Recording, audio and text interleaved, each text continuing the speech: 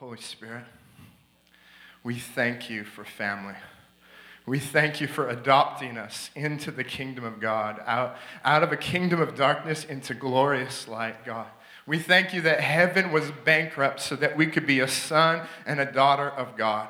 We are so thankful for family. And God, we believe family can change Canada. Family can change Canada. God, we pray for functional families of God, that you're healing dysfunction in the church, you're healing dysfunction in homes. And God, there are children being raised up with revival in the living room, Father God. We thank you for a legacy of family revival. As for me and my household, we're going to serve the Lord. And I just bless this house as a house of family revival. I bless this house, Lord, as a place where marriages are restored and families are reunited, Father God. I thank you, Lord, for what you're doing in Canada. We just pray for a family revival all across Canada, Lord, that there would be a spirit of adoption, that there would be a spirit of Elijah, returning the hearts to the fathers and the fathers to the son. God, would you do it in Canada? Would you restore Canada? Would you heal the land? Would you heal families? In Jesus' name. And everybody said, you know, if the enemy can attack your marriage, he doesn't have to attack the church. So, you know, this whole adoption journey that we've been on, we feel like our life has been almost like a parable because we're learning what God did to adopt us into family, that he gave everything, that it cost him everything. He says, you are worth it. You are worth it. Jesus said, you are worth it to bring you into family. I'll go through whatever suffering, I'll go through whatever hell to bring you into family. Family, I'm so thankful to be with the family of God this morning. I'm thankful to be with you guys. You know, I really honor your pastors because for 3 years it's been a dream of mine to come here and be with you guys because I really believe that this church, this ministry has healing for families, for the family of God as a nation of Canada. That this house is going to teach churches how to do family revival. How to move in like the glory and miracles, signs, wonders, all the wild stuff, but how to also go through the mess with people and go through the hard stuff and just love you no matter. Nobody escapes family. Nobody gets out. Nobody escapes. We're blood. Jesus paid the blood. We're blood. We're blood. And I'm going to have my back. I'm going to have your back. And you're going to have my back. And we're going to be brothers and family of God in arms. You know, that's what the world is looking for. They're looking for family. They're looking to belong. And so there was a guy named Sean Bowles. Have anybody heard of him? He came to Stony Plain in February about 2 years ago. And I was there in the meetings, and you'd never met me, but I was in the meeting, and you know, my wife's name is Rita, my son, his name is Dax, and we've been going through this crazy adoption journey since December 2011. We moved there, we left the ministry, and then God brought us back into ministry, but we gave up everything to go and just adopt this child. We fell in love with our son, and it was just this wild journey of God teaching me not to be a minister, but to be a dad. To give up the titles and give up all that stuff and the politics and just learn to pour into my son, because that's what God did to his son, and it changed the world. And so God says, this is how the world is going to change. Powerful fathers and mothers raising powerful sons and daughters. This is how the world is going to change. This is how my kingdom is coming. And so we're there in Jamaica, and my wife is still there. She might be watching on the live stream, and my son might be watching on the live stream right now. And so they send their love, as well as Sammy and Charlie from Voice of Revival. We're on this national tour. We're starting in Vancouver. We're going all the way, 6 cities all the way, and we're recording revival in every single province. How is God moving in revival in Vancouver? So I'm here with you guys today.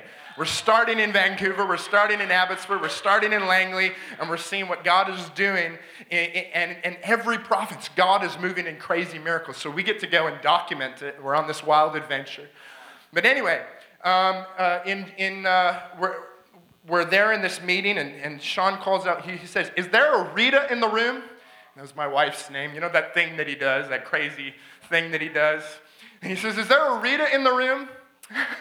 And I said, "Well, that's my wife's name." He says, "Well, I have 3 dates. Do these dates mean anything to you?" He says, "May 30th. And I said, "Well, that's my wife's birthday." And then he says, what about May 11th? Does that mean anything to you? I'm like, well, that's my birthday. And he says, what about August 21st? Does that mean anything to you? I said, that's our anniversary. And at this point, I knew it must be God because I remembered all the dates. I never remember all the dates. My wife does. She's the detail person. And at this point, I'm weeping because it meant so much to me that he called out my wife. Like, God highlighted my wife, who's there in Jamaica without her family on the front lines, raising this football player of a son. And so it meant so much. I'm just bawling. I'm losing it because God is calling us out. And we're in the middle of the battle for our son's life. And so he says, I see the hand of humanity on your adoption case.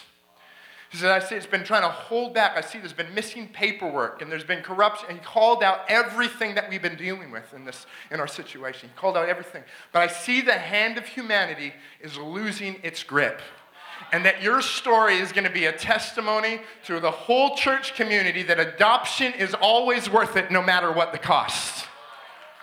And I'm just weeping. He says, but I see the ministry of adoption. You were born and you were married for the ministry of adoption. He said, but I see that ministry is also going on to your son, and that your son is going to be like a Moses who's raised in royalty, but he's going to go back and set his people free. And so do you know how many times we've hung on to this word? Do you know why I like prophetic ministry? Because it encourages you, it edifies you, it builds you up when you need it most. It's the word of God over your life. And no matter what circumstances stand in the way, we believe that God's word is true. So the next year, we're at the Supreme Court of Jamaica, you guys.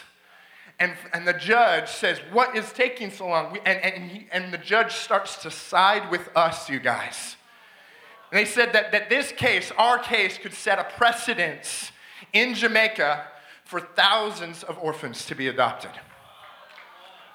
You know, sometimes God takes you through something. He takes you to a place of suffering. He takes you through the hard thing, not because he's a bad God, but because he knows that the same Spirit that raised God from the dead, Christ in you, is the hope of glory. That you have a resurrection life, and he needs some kind of ambassador to go to places of suffering, places of chaos, and to go and hug suffering until it's cured. Come on, we carry the answer. Your resurrection life lives on the inside of you and is begging to get out. Not because it doesn't like you. But come on, if this is true, we got to be careful when we walk by graveyards, you guys. Resurrection, if this is true, this would change everything that we do. Resurrection life, the hope of glory, lives on the inside of you. Lives on the inside of you and is looking to be released. So I believe in family revival, you guys. This is tjgreen.ca is our website, and we have some product back there, and we just want to give it away for donation. We want to bless you. This is called Stewarding Personal Revival. This is a time in my life when we experienced 30 days outpouring in Sylvan Lake, and a Christian school got shut down because the teachers were all laid out under the power of God, and they didn't even believe in it. And they're all laid out for 30 days. There was even smoke in the building. The fire department got called. It was the glory of God. There was people who came for their next fix because they heard a sound. So they were following the sound to the church building. They got saved, healed, and delivered. It was 30 days where I didn't even leave the building because I was scared to leave. I didn't want to leave the glory. I was ruined. And so I believe, but after 30 days, that kabod, that heaviness, that glory, we felt it lift. And I remember weeping. I was like, God, I can't live without your presence. I can't do this church thing, this church game anymore. I'm ruined. Revival ruined my life. I said, God, I can't go back. And he said, TJ, if you're willing, you can live in revival. Even if you're the only one. Thank God I'm not. But even if you're the only one, you can burn for me for the rest of your life. TJ, are you willing to give your life for revival? I said, God, I want to give my life for revival. I want to be a burning one right into the millennial reign. I want to be a burning one for right until eternity, until I see your eyes. I want to be a burning one. So this is stewarding personal revival. It's about a lifestyle of revival. I want to bless you with this. Come on, God bless you. I believe a wise man saves up an inheritance for his children's children. And revival is not about a good meeting. It's not about miracles, just miracles, signs, and wonders, and salvations. I love all of that stuff. But I believe that there is a legacy of revival that we get to pass on to our children's children. What you're doing today is passing on an inheritance of revival to your kids' kids. Yeah. Thank you, Jesus. So I felt on assignment today. And I was asking the Lord, Lord, what can I say? I've been at a lot of conferences. I'm a pastor's kid. I grew up in the church. I've been at a lot of church services. And what could I say? What could I say that's not already been said? What could I say that could help? I've been to so many church services. I've spoken at many, sometimes it's like 3 times a week. I'm ministering. And across Canada, I'm like, the problem with being a prophetic person is that you see the potential. You see the kingdom of God coming. You know that it's here, it's at hand, but you see the potential for your city. And I've been to cities where I've seen 100 souls saved, and I've gone back, and the city's the same. I've been in meetings where blind eyes have opened up. I've been in meetings with Charlie Robinson. I've seen dental miracles and the crazy stuff that would blow my mind. I've seen many people, 60 people baptized, dedicating their lives to the Lord. With Sammy in Montreal, 600 men giving their lives to Jesus. But the city remains the same.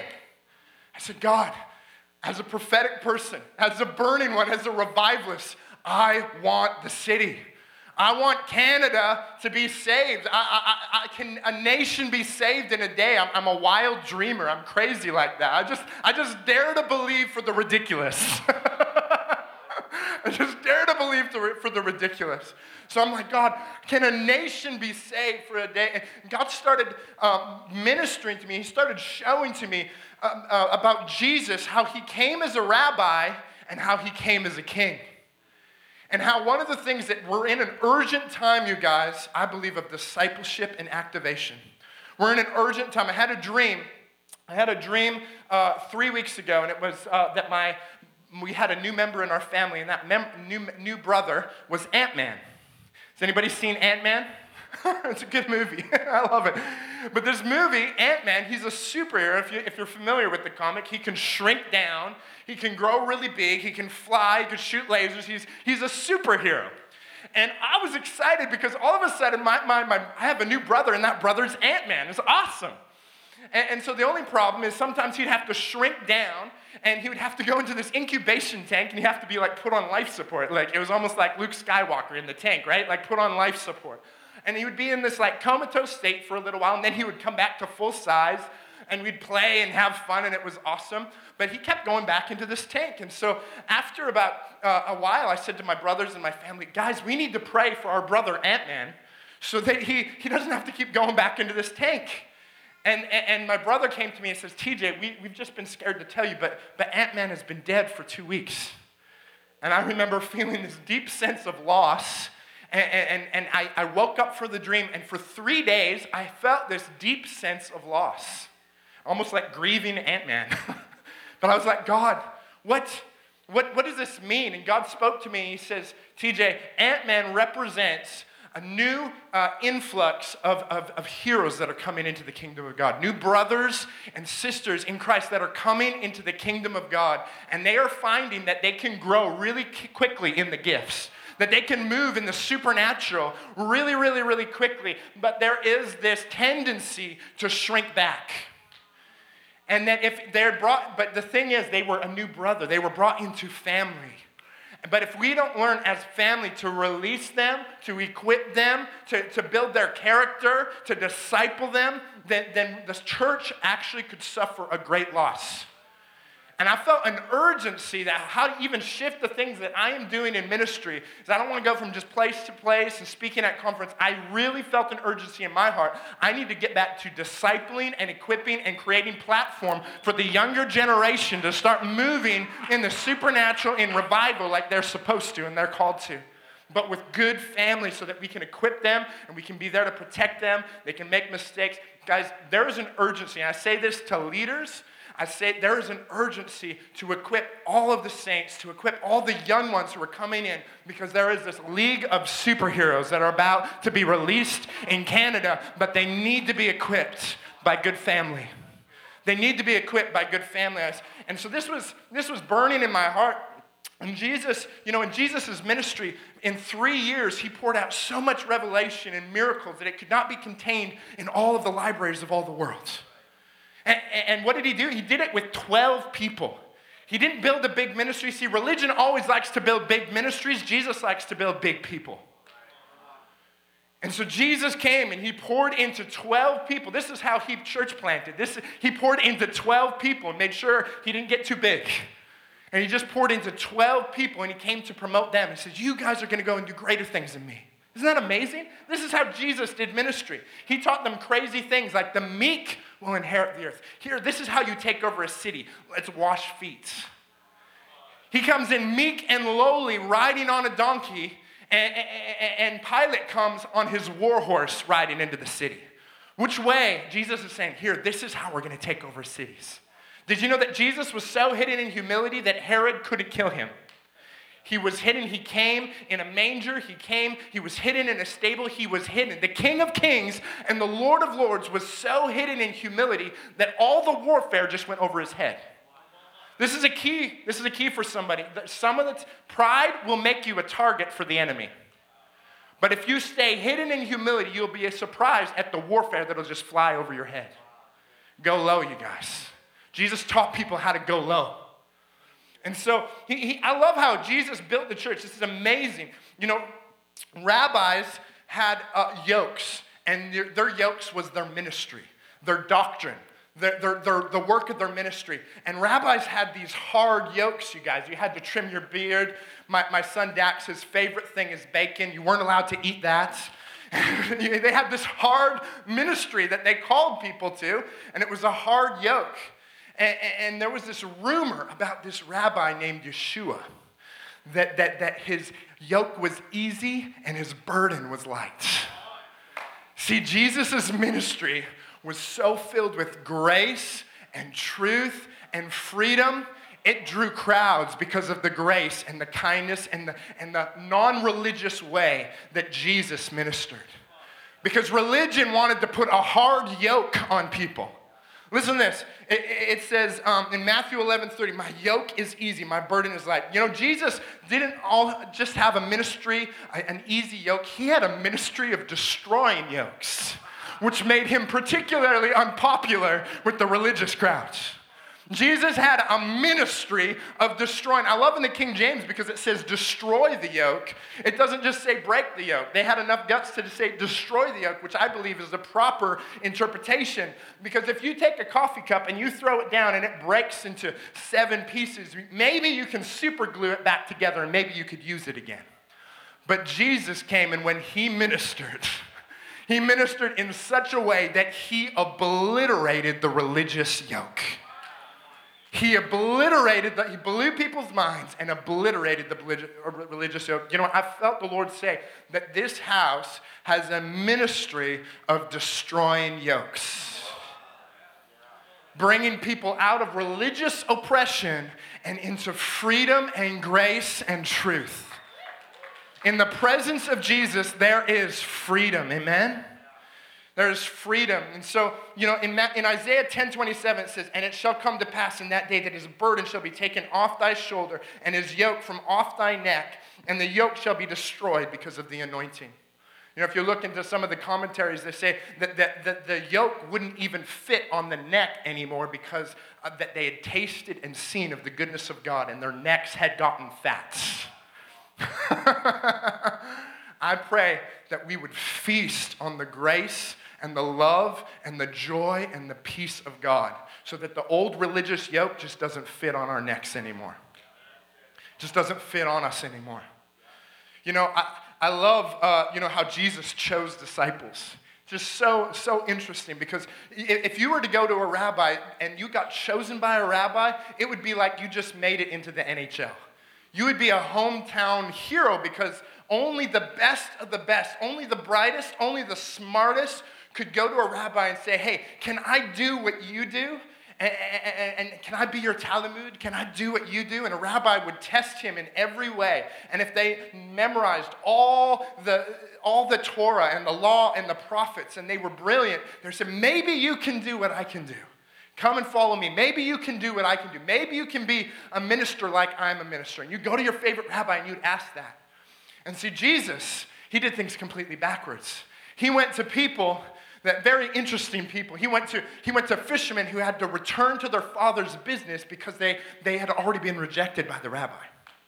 And he went to them and he says, I know that somebody, has rejected you, but I'm accepting you. I'm qualifying what the world doesn't understand. I'm using the weak things of the world to confound the wise. I'm going to choose you, fishermen. Peter, rough around the edges. He had a knack for chopping people's ears off. Jesus is like, I'll choose you to come and follow me. And then he went and chose a zealot. Do you guys know what a zealot is?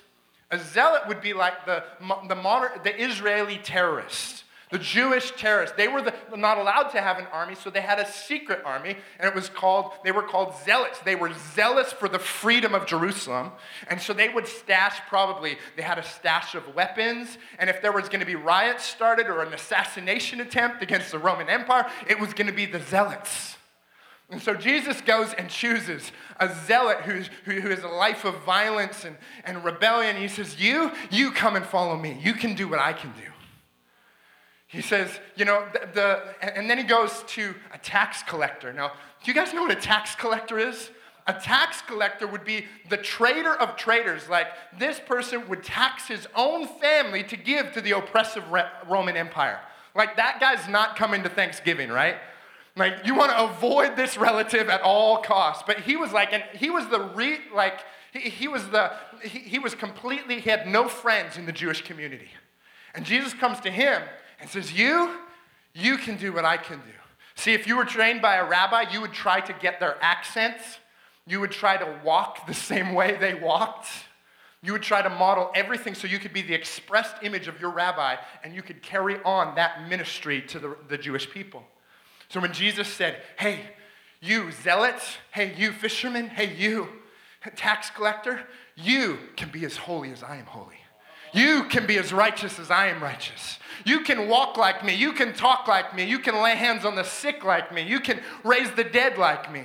Not because of your goodness, not because of your righteousness, but because of mine. He chose the most unlikely crowd of people to be his Talmuds, to be his disciples, to be his followers. I love this, you guys.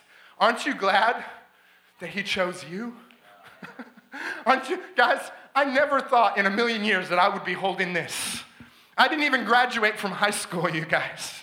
I don't know if I should. But you know what? God's goodness is but my weakness, I enjoy my weakness. Why? Because God can shine in the areas that I'm weak. I have to completely rely on Jesus. Because it's not me. It's not me, you guys. I'm just trying to learn to be the best reflector of Jesus that I possibly can be. I want people to look at me and they don't see me, they see Jesus. Because I want to walk like him. I want to talk like him. I want to lay hands on the sick like him. I want to follow him.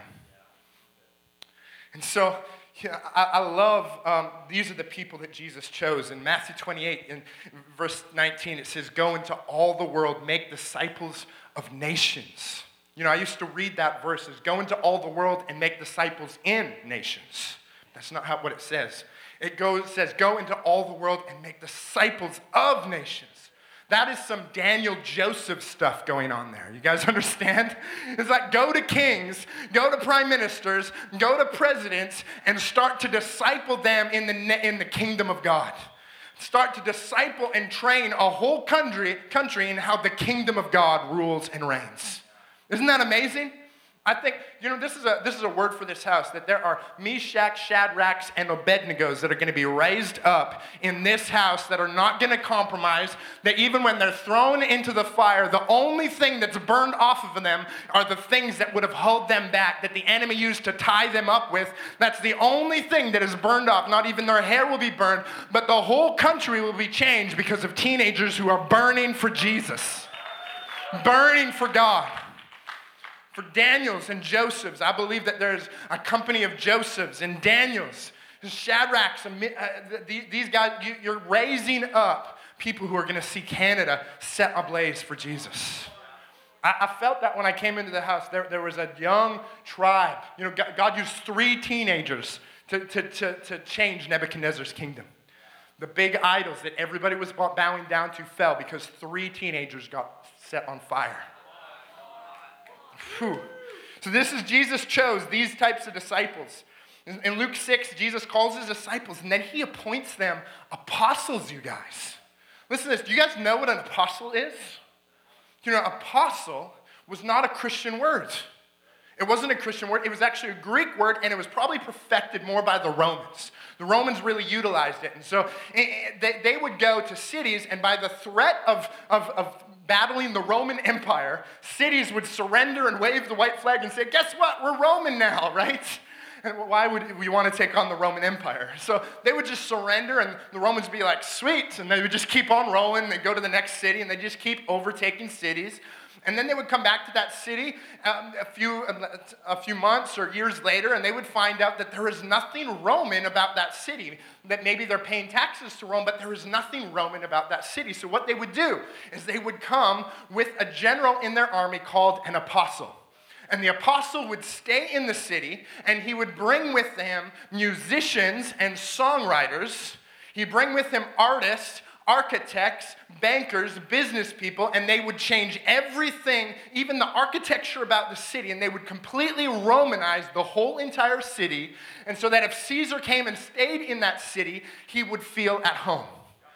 And so when Jesus taught the disciples to pray, Abba, Father, your kingdom come, your will be done on earth, this was the most apostolic prayer in the Bible. He was teaching his disciples, go into cities. The disciples understood this was a military commission from Jesus to go into cities and change everything about the city, and so that the music of the city would have the anointing of heaven on it. The art, the education would have heaven coming. How many know we could use a little bit more heaven in our education system? Use a little bit more heaven in our parliaments, amen? A little bit more heaven in Hollywoods.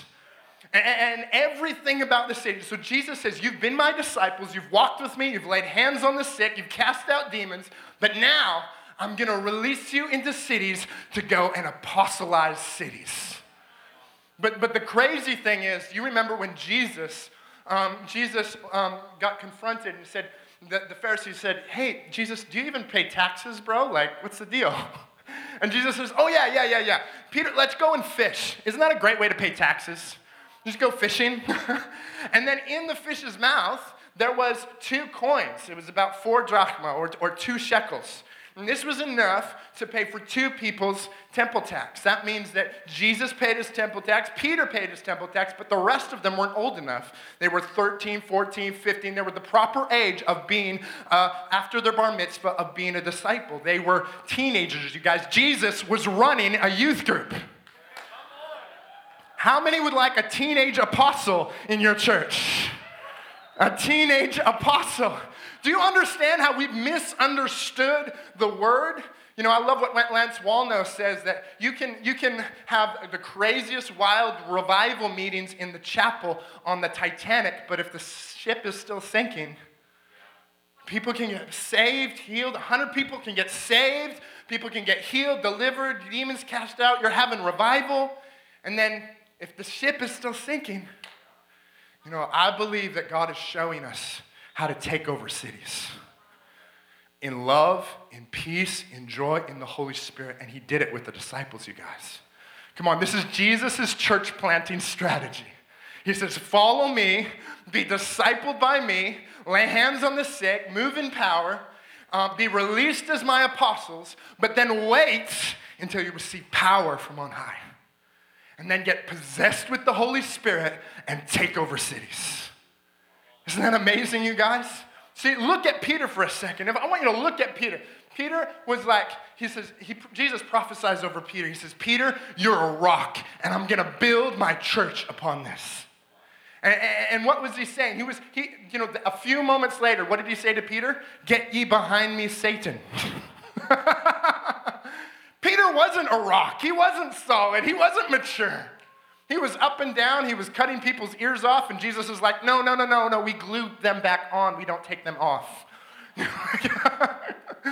See, Peter was a wild man, and then Peter says, I'll never leave you. I'll never deny you. And then a few moments later, he's like, I never knew Jesus. I'm not a part of his disciples. He's swearing to try to remove his distance from Jesus.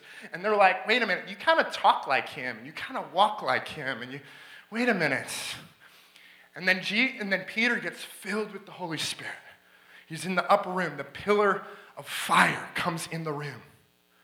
And every person gets their own personal pillar of fire over their heads. They get possessed with the Holy Spirit, and Peter comes out. Not a good preacher. Not an eloquent bumbling fisherman who's kind of up and down and just denied Jesus because he was scared to death. Comes out in front of the same people that were going to crucify, that he was scared were going to crucify him and kill him and behead him. He comes out that they were the same people, you guys. But Peter is different. He got possessed with the Holy Spirit. He comes out. He says, we're not drunk as you suppose. We're just filled with the Holy Spirit. And then 3,000 people come into the kingdom of God, and the church is planted. This is how we're going to plant churches, you guys. This is how a Roman Empire could not contain these fiery, burning Christians who are going from house to house, baptizing people in ditches.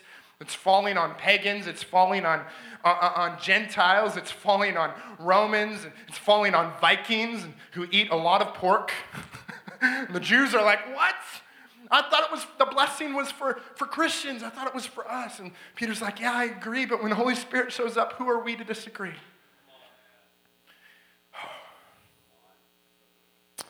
I was in a movie theater last year with one of my friends, and I was watching The Shack. And I had my popcorn and my Diet Pepsi sitting there. I started feeling the Holy Spirit in the movie theater. I started shaking, started manifesting in the movie theater. My popcorn is shaking, and I get so wrecked with the love of God and the anointing coming out of this artistic film on the silver screen out of Hollywood. Getting touched by the power of God in this movie theater. I'm like, wow, I've never seen anything like this. I'm just touched the power of God. I'm sitting there next to my friend.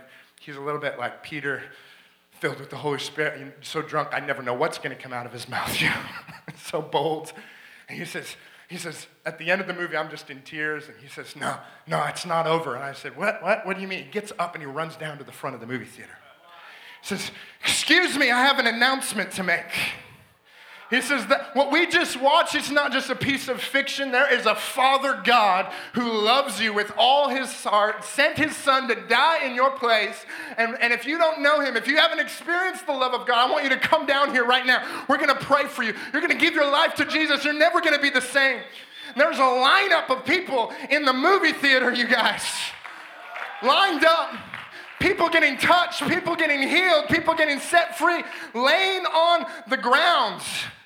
There are people laid out and people sweeping up popcorn around the people laid out. I'm like, we're having revival in a movie theater, you guys. I remember being in a religious meeting where they told me, don't be in a movie theater because Jesus might come back. And I was like, I want to be in a movie theater because Jesus is coming back.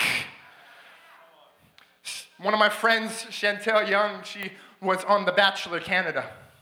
And she was on there for about halfway through, and it was shocking she shared that she was a virgin. She's a 23-year-old virgin, and this was shocking to a lot of Canadian television. What, 23 years old? You've never had sex? This is wild. And she says, yeah, it's Jesus. I'm married to Jesus. And then she starts ministering on this reality television show. And the producers got touched, you guys. And so they said on Sunday, can you do a Sunday service for us? And we'll have all the people with, all of our, in Toronto and Vancouver, they can stream it and they can have a service all through all of our production facilities. So you got Vancouver, Real Housewives of Vancouver and the producers and all these people. And she ministers the gospel, you guys. Ministers the gospel. People getting touched in Hollywood, in society. I want to quickly, I'm going to end right in a second, but when I was 15, when I was 15 years old, my dad's church split, and I was homeschooled in the middle of nowhere, because my dad's church is in Breton, and it's a town of about 500, and we were 15 minutes outside of that in the bush, and it was an hour outside of Edmonton, and my only social circle was my youth group and my baseball team. And I lost all of my friends in one day.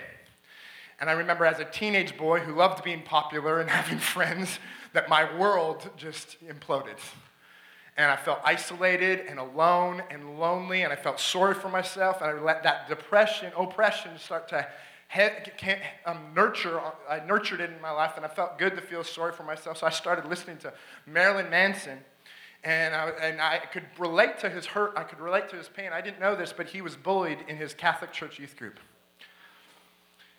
And he grew up with an anger towards God. Now, I wasn't angry towards God. I was a pastor's kid. I was born again. I knew God, but I was angry at the church. I was angry at my friends who I felt had all deserted me. I was like, God, this life has nothing for me. I started to get more depressed. And I related to the spiritual element. There was something spiritual, but there was this hurt that I felt good to listen to this music. And I started listening to more of this music. I found out that he was coming to Edmonton.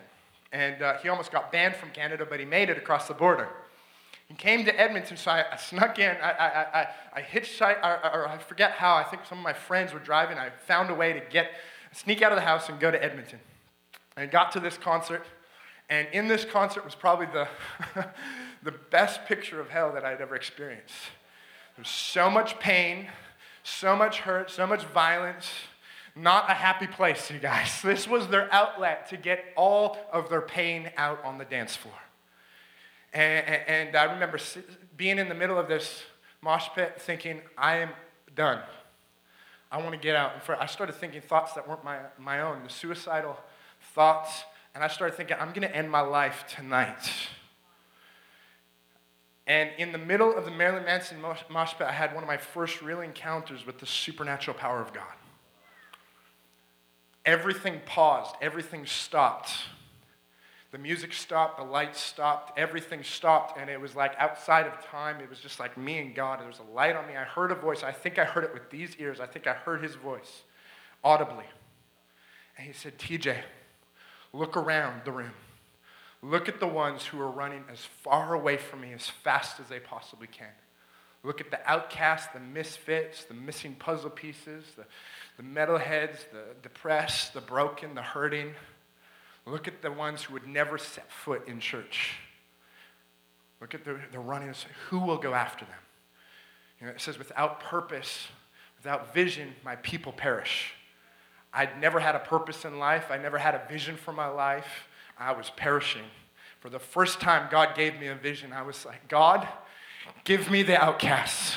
Give me the misfits. Give me the missing puzzle pieces. I'll run after the disenfranchised, the hurting, the depressed, the addicted, the metalheads, the hardcore kids. I'll run after them. I'll go after them. So I remember leaving that mosh pit, and leaving that concert, and I started a band that week, you guys. I got a whole bunch of people. I'm like, we're going to start a band, you guys. And we're going to play in the darkest, most craziest places we can possibly find. This is not a Christian, this wasn't for a youth group. This was like, no, we're going to be evangelistic. We're going to go into the darkest, hardcorest places we can find. And so we just started playing music, and we were brutal, you guys, in the best possible way. I was the lead singer or screamer, and we were this heavy metal band, and we got invited to this one place outside of Rocky Mountain House. It's kind of a secret. We applied to it. We didn't know what it was, but it was like, we knew some satanic bands were playing at it, and so we were like, we want to get into this festival. And so we sent our mixtape. We did tapes back then, you guys. We sent our mixtape, and we got in. We were the opening band, and so we got there, and we found out it was a KKK festival. We're the opening band. So we got up on stage, and we did something that we didn't realize wasn't that safe, and we said, guys, we're a Christian band, and we love Jesus with all our hearts. And the beer bottles and spit and curse words are flying at the stage like a wall. And we're just like, bring it on. It's just fuel to the fire. And we sang our first song, which was about how God set me free from suicide. And in our song, we're doing warring tongues, speaking in tongues. In the middle of that environment, we felt angels, ministering spirits started stirring the atmosphere, removing dark spirits from the environment. And the same people who were cursing us and spitting on us and throwing beer bottles at us were on their knees giving their lives to Jesus, the Jewish man, the Son of God, the Messiah. See, I believe God is raising up a dangerous church again. I believe God is raising up, come on somebody. I believe God is raising up young revivalists, young burning ones who are going to be apostolic in every mountain. They're taking the political mountain. They're taking the business mountain. They're taking the Hollywood mountain. They're taking the education mountain. Can we stand up? Thank you, Jesus. Holy Spirit. Just put your hands out right now. I believe God is releasing in another measure an apostolic anointing over this house, and especially over the younger generation that is going to be released by spiritual fathers and mothers. Begin blessing the younger generation. Begin blessing the 30s and unders, the 20s and unders. Begin blessing them. God, we call out the young generation, the Shadrachs, the Meshachs, the Abednegos. Lord, would you release them with apostolic fire to see churches planted in pubs and in mechanic shops and in lawyer firms, in schools and in science workshops. Father God, we thank you for Holy Ghost fires all over Abbotsford and Langley and all over through British Columbia. We say British Columbia is burning for you, Jesus, on fire for you, God, and you're releasing apostles. You're releasing Meshachs, Shadrachs, and Abednegos right now into British Columbia, into Vancouver to have places of influence. You know, I see people, I feel like the Lord says, write the book, right?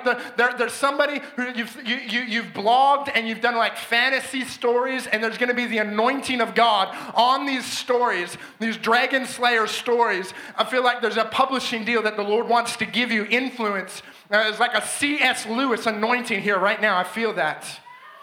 There is a C.S. Lewis anointing here right now. Wow. Thank you, Jesus. Just begin praying in the Spirit right now. Just pray in the Holy Spirit. Shikimanda. God, there is a deliverance anointing here right now. Father God, to call out people who are oppressed and depressed and addicted. God, we thank you, Father God, that this would be a house of healing, that this would be a house of salvation. The Lord says, today is the day of salvation. Today is the day of rescue. God's setting someone free from addiction right now. God's setting someone free.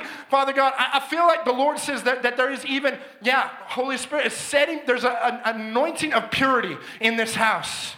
There's an anointing of purity. I see God washing where the enemy has tried to addict you and hook you. There is a yoke you've been bound to, and God says, I'm destroying that yoke right now in Jesus' name.